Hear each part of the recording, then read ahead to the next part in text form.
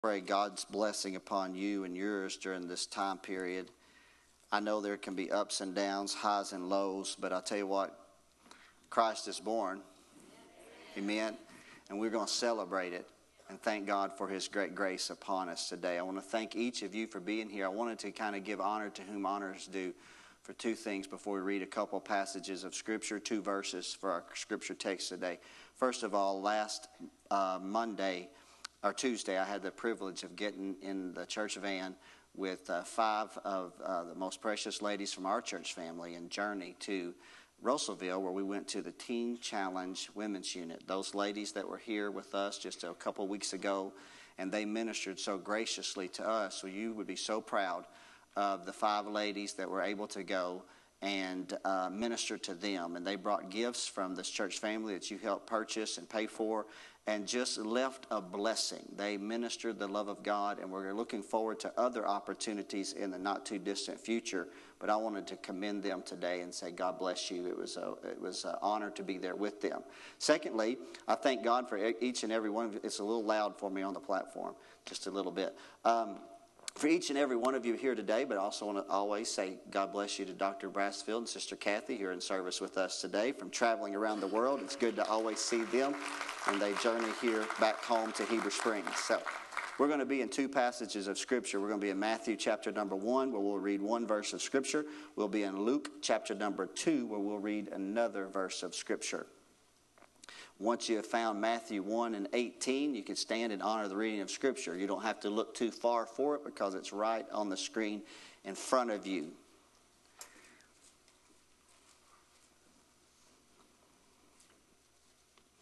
Actually, we're simply going to kind of not read the entire, well, we'll read it. It says the 18th verse. Now the birth of Jesus Christ was on this wise.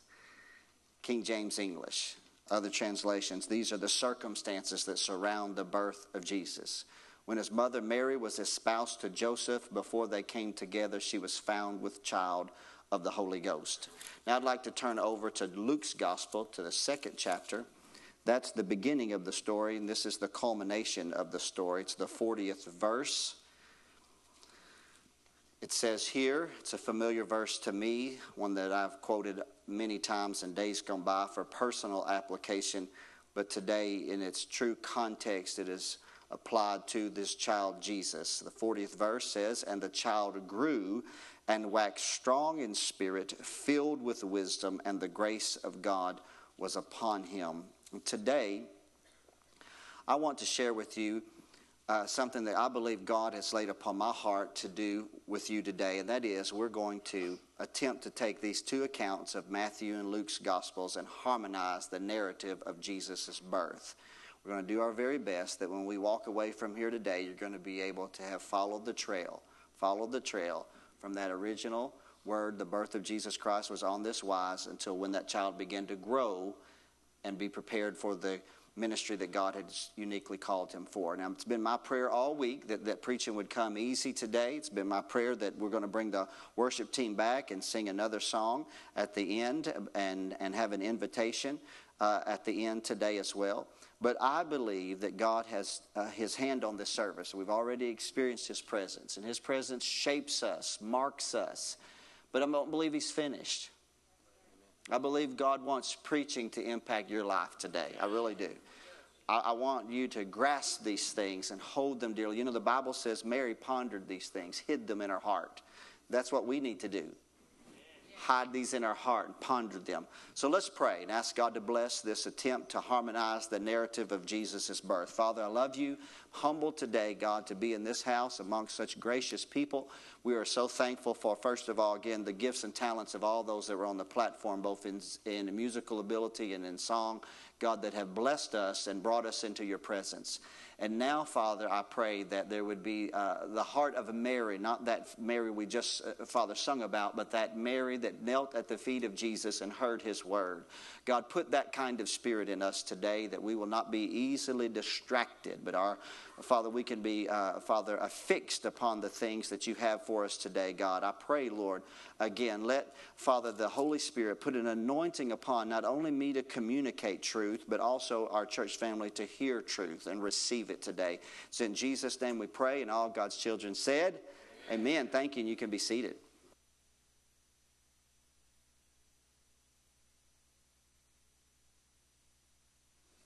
I want to take just a little bit real quickly to set a groundwork for we're on a journey with you today. First of all, when you have what we call special days, pastorally speaking, it creates for us unique challenges pastorally to take something that is very familiar and to search for ways to make it in such a way that it's relevant to you and something that can bring inspiration to you, especially if it is something that's previously very familiar to you. Now, the reality is, personally, I'm not a very creative person. I'm not creative in design. I'm not creative in other areas.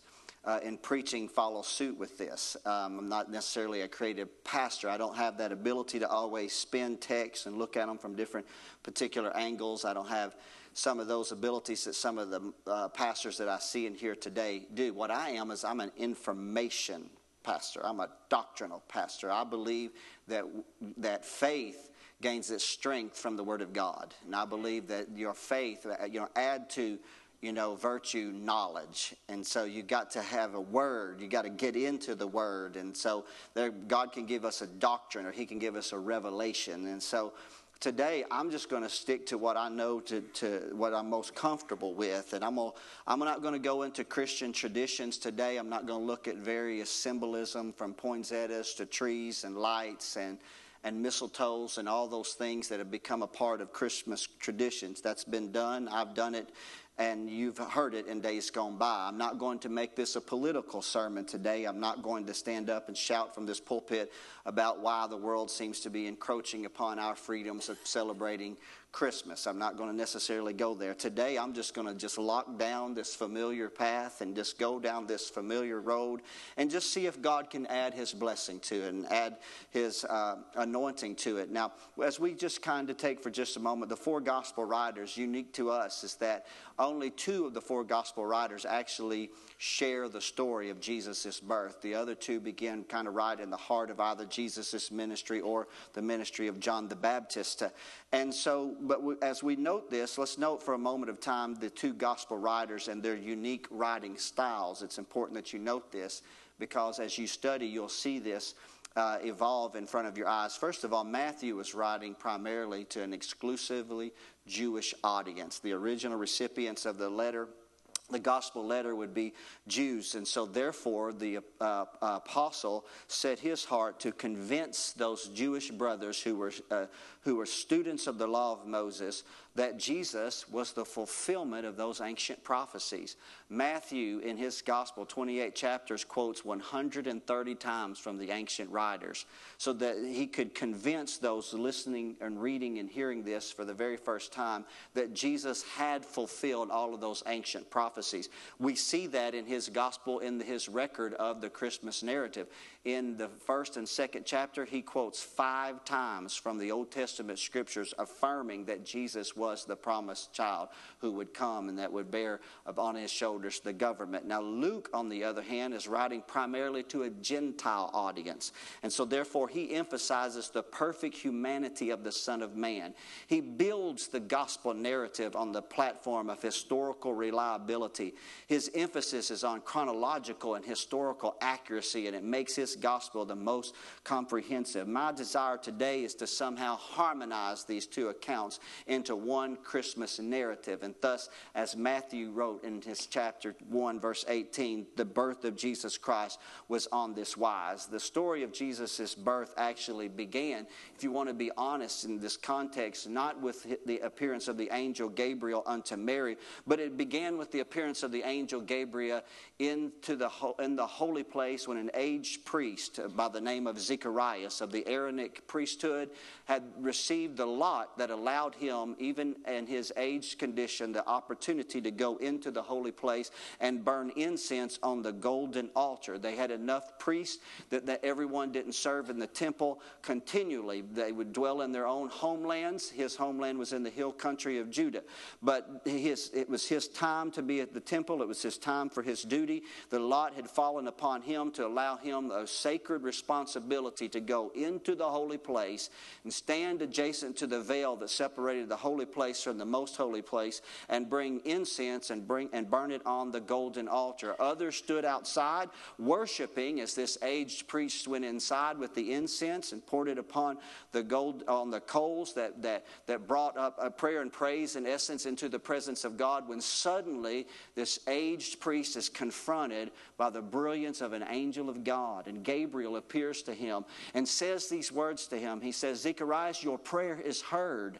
And I know I've shared this many times, a prayer that Zechariah had forgotten that he had prayed, that he and his wife would have a child. He's an aged man, a prayer that was long since prayed and now has in his mind slipped into obscurity because he now no longer has the ability in the natural realm to produce children.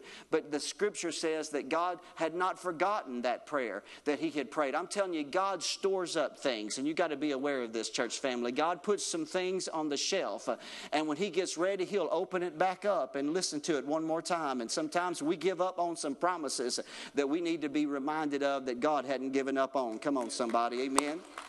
And so Zechariah is confronted, and he said, God's heard your prayer. Your wife's going to have a child, and he's going to be strong in the Lord. He's going to be filled with the Holy Ghost from his mother's womb. He's going to neither drink wine or strong drink. He's going to be a Nazarene from his birth, and he's going to be filled with the power of God. Now, we know the story that Zechariah stumbles a little bit because he had forgotten that prayer that he prayed. And how can this be? I'm an old man. My wife's womb does not have life in it. And so he therefore was smitten. His tongue was muted by the angel because he did not believe the word of the Lord. And he went out of the holy place unable to speak and share with the people the vision that he had seen and the angel that had appeared unto him. And he went back to his house, and then the Bible says while there, his wife did conceive, and she hid her pregnancy for 5 months, not telling anybody about it. And then the Bible picks up the story again a little bit further. That same angel in the 6th month of Elizabeth's pregnancy is sent to Nazareth to a young girl by the name of Mary. And this story is very familiar in the words. I think we should just kind of echo these words today, because he said this to her. The angel came in unto her and said these words, "Hail, thou who art highly favored, for the Lord is with thee. Blessed art thou among women." And when she saw him, she was troubled at this saying, and she cast in her mind what manner of salutation this should be.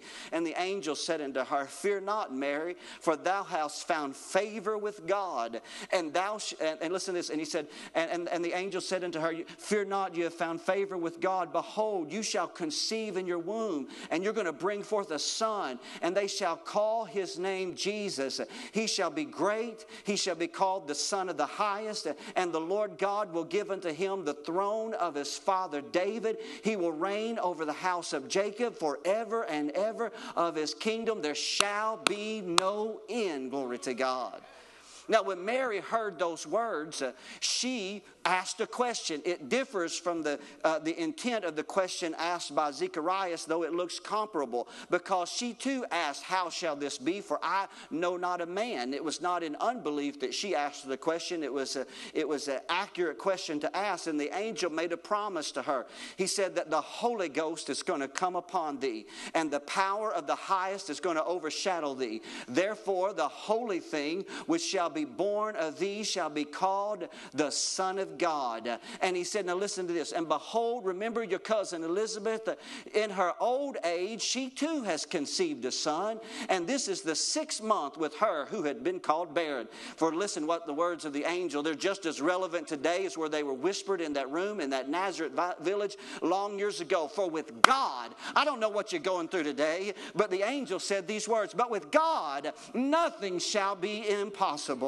And Mary said, listen to these words. Mary said, behold, the handmaid of the Lord, be it unto me even as thou wilt. And when she said those words, I believe at that moment, the very same power that we see in Genesis 1 hovering over the earth, bringing the confusion of an unformed earth into its articulate beauty, at that moment, that same invisible power hovered over the virginal womb of Mary, and the life of God, he that was from the beginning, the great I am, suddenly was shrouded in flesh and was lodged inside her womb. Glory to God. What amazing account that we see captured in Scripture. And the Bible says that she immediately rose up and she went to visit her cousin Elizabeth. And you and I would too if you heard about aged Elizabeth having a baby, and she went to see and to check this thing out. Now, I've said this before, and I'll just remind you of it again. Christian tradition says that one of the reasons why that Elizabeth had hid her pregnancy for 6 months is because that she had never felt movement from within her womb. Whether that's the case or not, we don't know by biblical accuracy, but by Christian tradition. Until that fateful day that Mary is outside of her home, knocking and crying in the doorway as she knocks on the wooden door and says, "Cousin Elizabeth, Cousin Elizabeth." And when the life that's in her flows through her vocal cords and goes in through the ears of Elizabeth and goes all the way down into the womb where she's not felt any movement, then that John that's on the inside of her, that prophet from on high, filled with the Holy Ghost from his mother's womb, leaps up on the inside of her at the sound of her salutation. And when John got full of the Holy Ghost, Elizabeth got full of the Holy Ghost, and she begins to worship God, and she's celebrating about the life that's in her and the life that's in Mary. And then Mary gets full of the Holy Ghost, and she begins to prophesy, and everybody's fallen out under the power of the Holy Spirit because the Christ is in the earth. Oh my God, let the Christ be in our midst today, for we too shall prophesy and be filled with the Holy Ghost. Hallelujah. And she stayed there for 3 months until right at the time of the birth of John. I don't know whether she stayed until the time of his birth or just prior to his birth, but she returns to Nazareth. And this is where the story takes a unique twist, because it's upon her return. Matthew's picking the story up now, and he says, before that Joseph, who was espoused to Mary, before they came together, she was found to be with child. Can you picture what this would look like? She's gone for 3 months. She comes back. He believes she's played the harlot. Joseph's heart is torn. He's wounded. He's devastated. He's planned his whole life around her. He's hastened this day. The Bible says in Matthew's gospel, he's a just man. He's thinking of a way not to put her to an open shame, not to publicly humiliate her. He goes to bed at night thinking upon this. I'm sure it was upon his brow all the day long, every day. But on this night, as he closes his eyes in a restless sleep, the very angel that had been appearing to Zacharias and also appearing to Mary appears to him in a dream and says, "Fear not to take unto you Joseph, Mary, to be your wife, for that thing which is conceived inside of her is conceived of the Holy Ghost. And she's going to bring forth a son, and you're going to call his name Jesus." And listen what the angel put a tag. It's an addendum. I love that expression. Here he said, not only as he said earlier, he's going to be great in the sight of the Lord, but he said this. He said, "He shall save his people from their sins." Hallelujah. And so Joseph awoke, brow all beaded up with sweat, heart and pulse heightened. And the Bible says that he took her unto himself to be his wife. But he knew her not until she brought forth her firstborn son. Now Mary, the story progresses, becomes great with child. She gets nigh to the date of her delivery. When their little quaint Nazarite village is interrupted by the sound of a Roman courier, on horseback most likely. Coming up to the gate of the city, he would nail a scroll, first reading it to the elders at the gate, that Caesar Augustus has declared a tax. A heavily taxed people are taxed again. A tax that would also include a census. And that every person would have to journey to the land or the home or the city of their distinct heritage and there be registered and there pay a tax to a Roman emperor that they despised in their heart. What a heavy burden it was. It's a 70-mile journey that Mary and Joseph would be forced to make as she's great with child over a very rugged terrain to the southern side of Jerusalem, to a little village called Bethlehem. Bethlehem was famous because it was the birthplace and it was the hometown of Israel's most famous king, King David, who came from Bethlehem. But many knew that a prophecy had been written by Micah that Bethlehem would gain new splendor when a new king would be born. A king who would supersede the exploits of David. A king of kings and a lord of lords.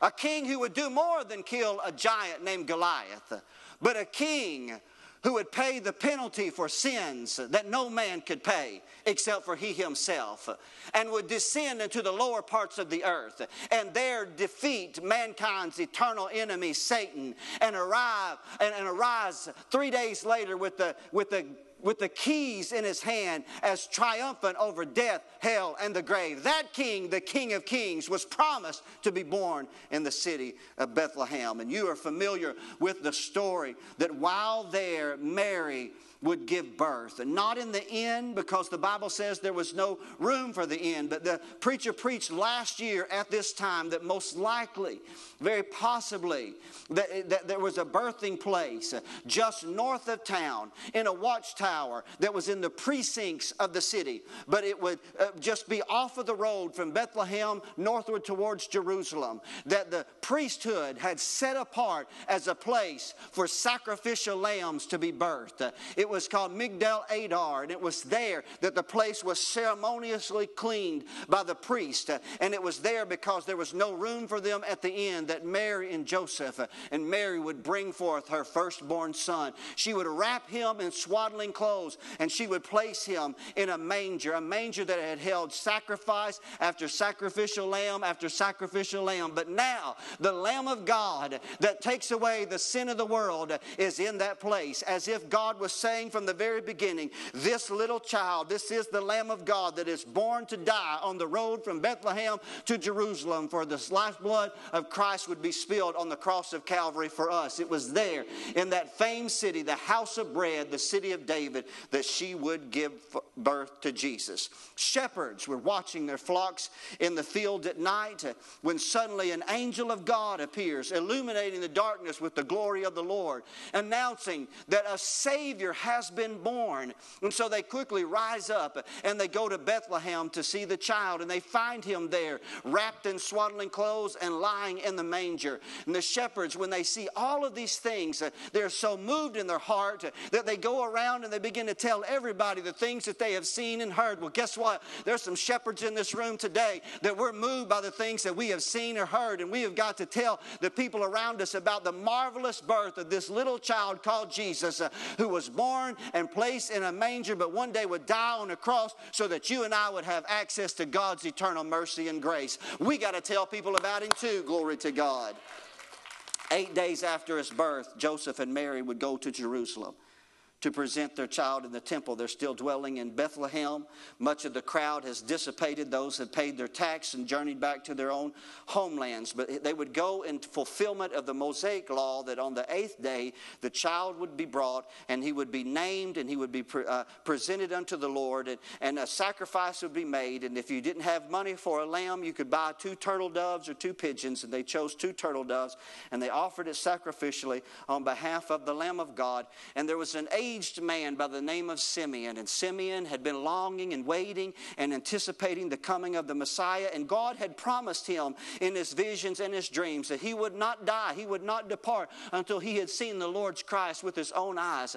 And when he saw Mary and Joseph coming into the outer precincts of the courtyard of the temple that day, the Bible says that he caught that child, took him from her arms, and he held him close and said, "This is the child that God has prophesied would come come and redeem Israel. And I love the words that he said, that Simeon prophesied on that fateful day. He said, this is a child that will it will be a light to lighten the Gentiles and the glory of the people of Israel. I love that passage and that prophecy so much because it kind of connects to the teachings of the Apostle Paul in Ephesians chapter 2, when it says that through Christ, God has broken down the middle wall of partition between us. God has brought Jew and Gentile together into one new body in Christ Jesus. And from that prophetical word, a light that would lighten the Gentiles. See, we were a people without hope. We were a people without the knowledge of God. We were a people without the Scriptures. But God so loved us that He opened His family up to include even the Gentiles and welcome them into His eternal family. Mary and Joseph would return to Bethlehem, finding a house to stay in. The crowds from the census have now subsided. They're waiting at least through the 40th day for Mary to make another trip back to Jerusalem, where it would be an offering made on her behalf to fulfill the ritual cleansing. Perhaps they would even stay longer. We don't know what's in their minds. Maybe they're reluctant to go back to Nazareth. Maybe the pressure of many considering Mary having child out of wedlock. Maybe they didn't want to go back to Nazareth, but they're still dwelling in Bethlehem. But here's something I want you to see.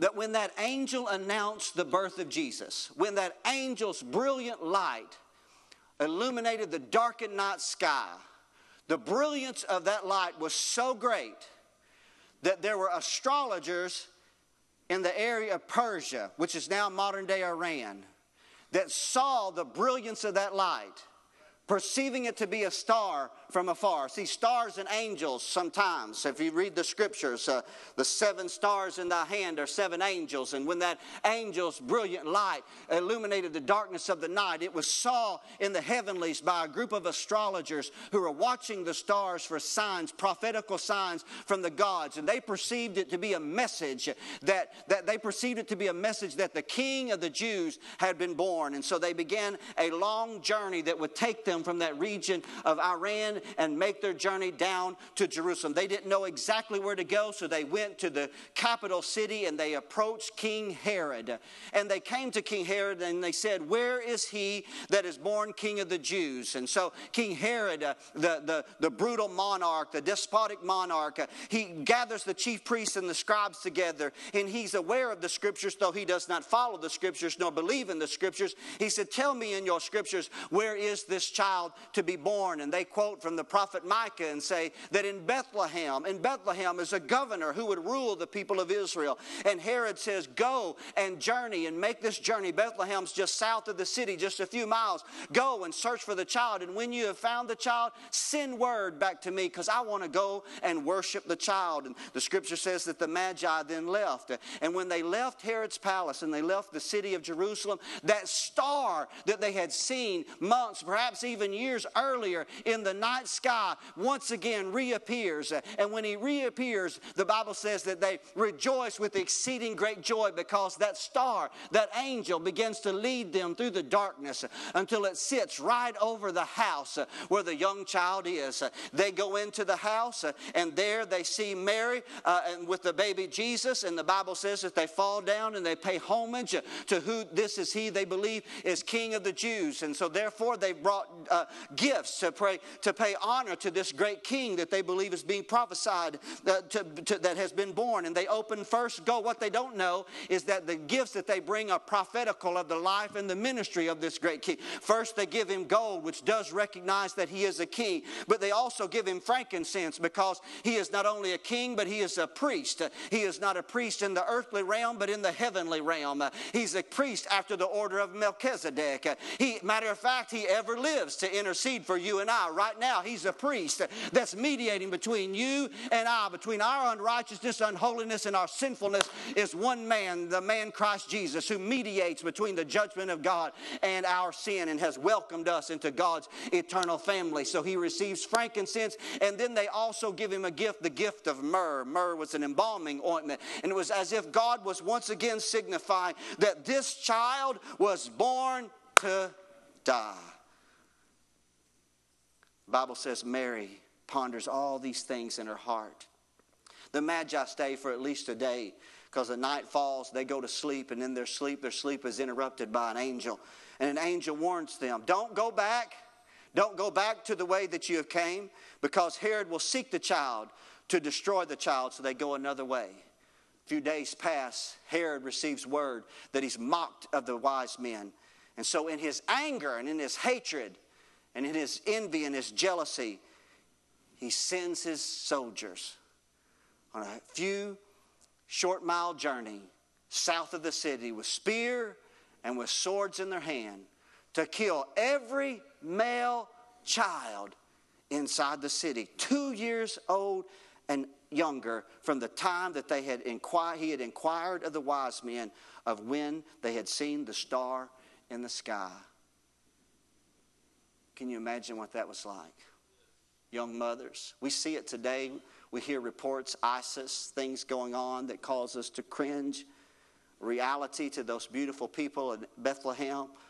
Mothers that had just perhaps months or less than 2 years earlier gone to the temple to present this little child unto the Lord, to recognize it was given by the Lord and was being rededicated unto the Lord.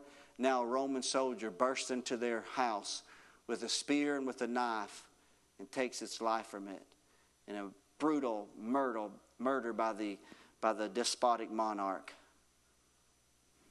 But God had protected his child. And the night before the decree came, he had awoken Joseph. And he said, Joseph, get up right now.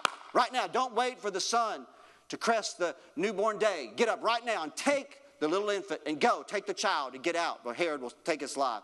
And he said, go to Egypt and there remain until I send word. He remains there. They remain there, the family, until word is sent to them that Herod has died. And they return back to the land of Israel. And that all happened, church family, for the purpose of fulfilling a prophetic word. Out of Egypt have I called my son. When they drew near to Israel again, they thought, well, let's resettle in Bethlehem. But then when they found out the son of Herod did rule that area as well, they chose not to go back to that particular area. And they said, let's go back to Nazareth.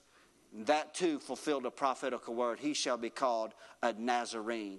And then Luke concludes this brief narrative that I have very quickly today attempted to harmonize in that 40th verse of the 2nd chapter. And the child grew, waxed strong in spirit, filled with wisdom, and the grace of God was upon him.